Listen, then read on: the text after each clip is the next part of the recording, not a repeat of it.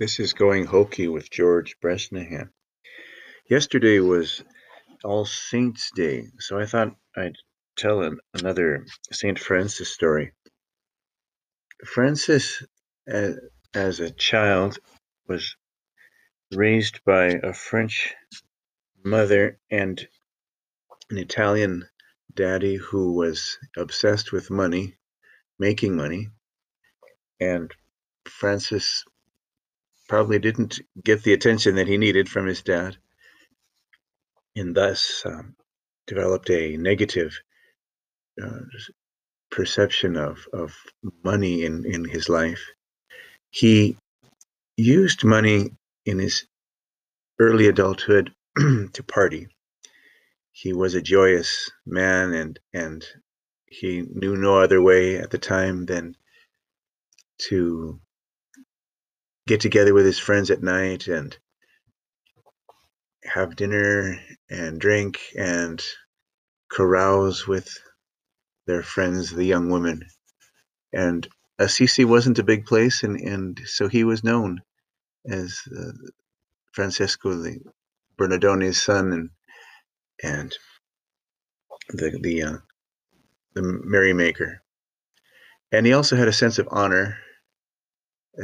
He was attracted to the the knighthood, the soldiers who go off to war in some gallant cause and uh, defend what is good. And he actually went off to war. We don't know just what he did, if he killed people or not. We know that he was captured along with a handful of others, and they were kept as prisoners of war for a year, but that he um, made it through that experience better than most, mentally, psychologically. And he returned, and he went out in the countryside to an abandoned chapel, Dominican, I believe, in ruins, an old chapel. No, it must be Augustinian, because Dominic was his peer. And Jesus said to him, repair my church. As you can see, it's in ruins. And he thought that Jesus meant to rebuild that temple. But he went through a conversion experience at that point. And he knew that he was going to follow Jesus, that he had discovered Jesus and he was going to follow him wholeheartedly. And that kind of passion, that complete commitment is what has made Francis young and fresh as the new grass 800 years later. He doesn't get old.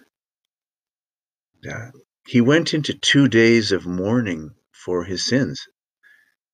Uh, and then he came out of those 2 days out in the countryside. Here he was, a sickly man, thin and weak, but he had a stronger resolve than the limitations of his body, and he would sleep on the ground in caves outside of Assisi.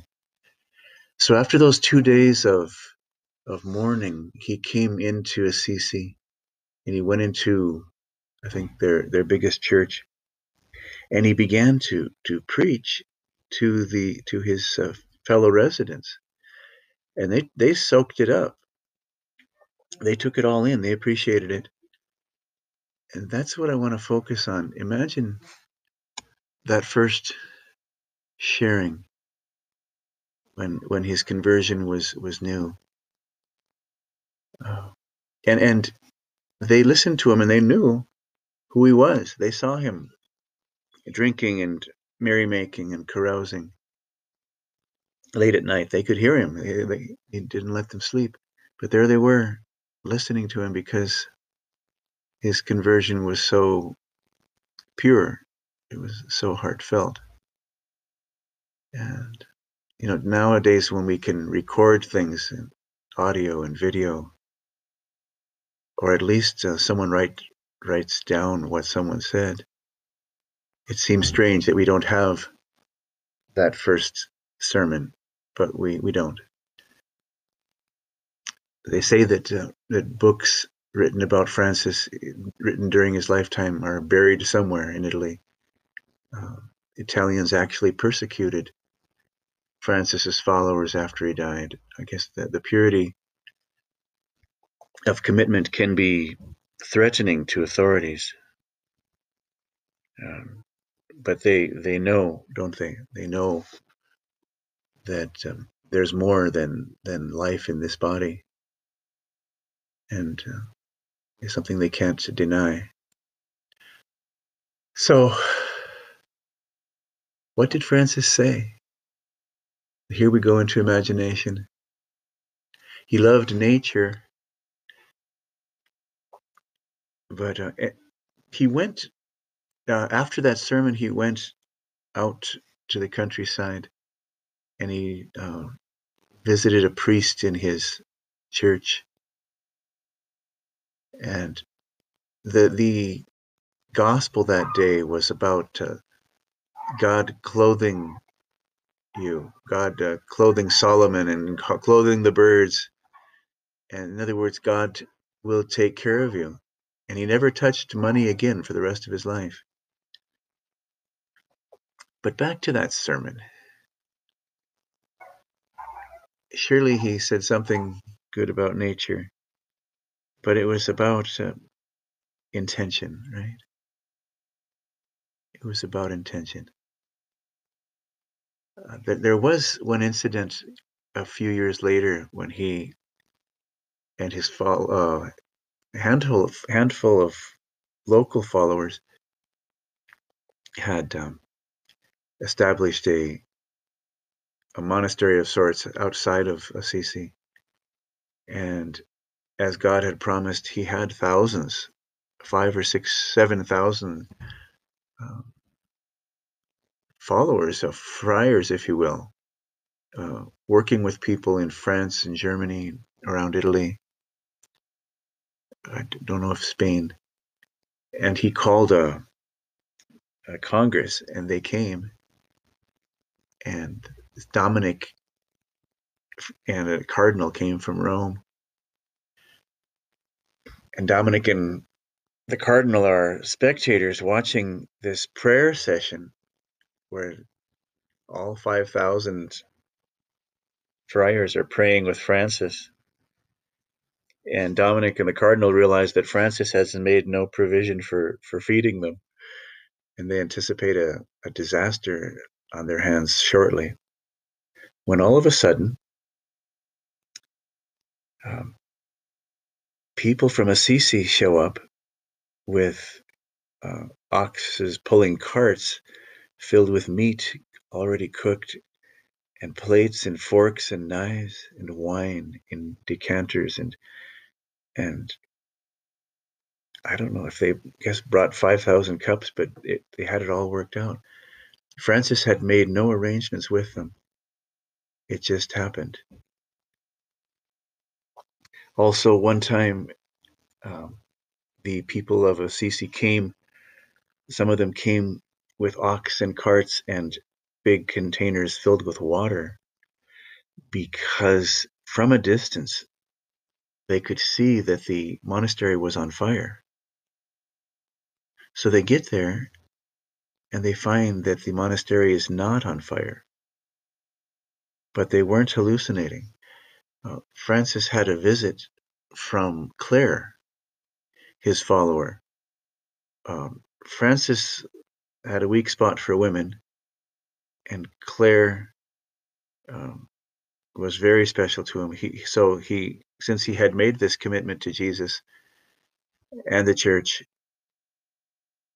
of celibacy, and he just avoided Clare. But everyone around him was encouraging him on a regular basis to get together with Clare, just to meet.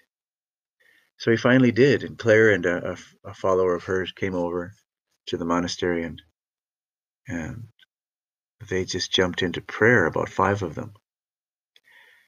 And that's why there were flames up on the roof of this um, monastery, but it wasn't consuming the building. Yes. So let's imagine this sermon at 2 days after his conversion in the big church in Assisi, appealing to the people to love, to forgive, to simplify, to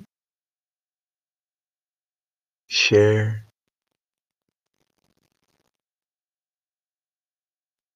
to appreciate, right?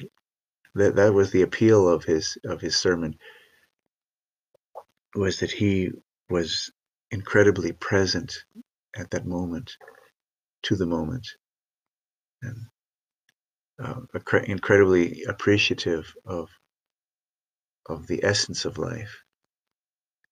So I'm sure he distinguished between what was real and what wasn't, what was important and what wasn't.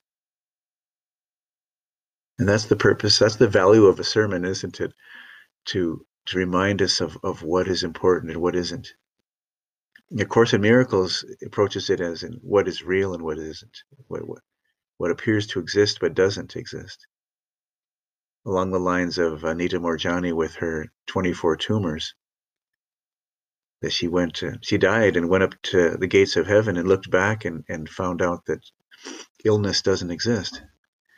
And so she crawled back into her body, and the tumors dissolved in a couple days. Because she had a shift in awareness, she knew that illness doesn't exist, so those tumors don't exist. She could touch those tumors.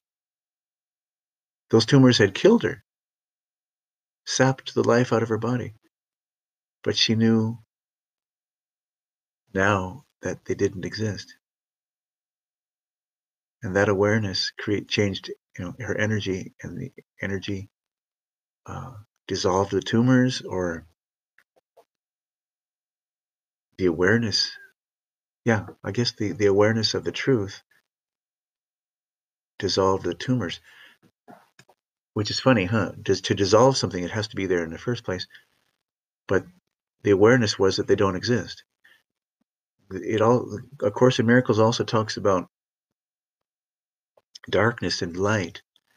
When darkness is there, but when light enters a dark room,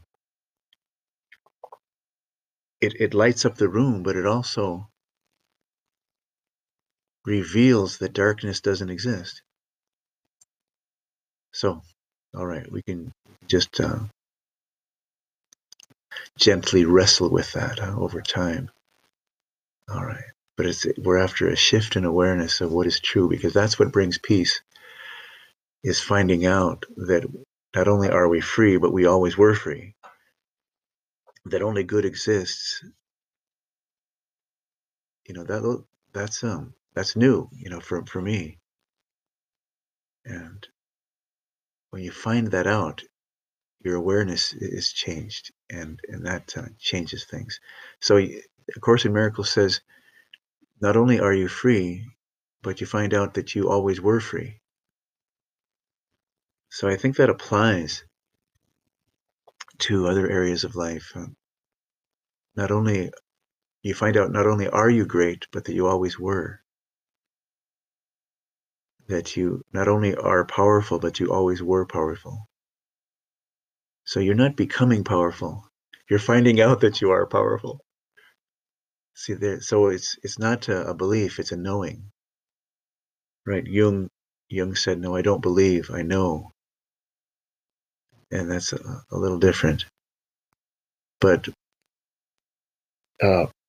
let's just, however strong or weak our faith is, our knowing is at any given time, just remind yourself of these truths, that you are perfect, you are sufficient, you have arrived, uh, you are enough, you're set, you're good, and that's how God sees you, and there will be a lot of big smiles waiting for you. Thank you.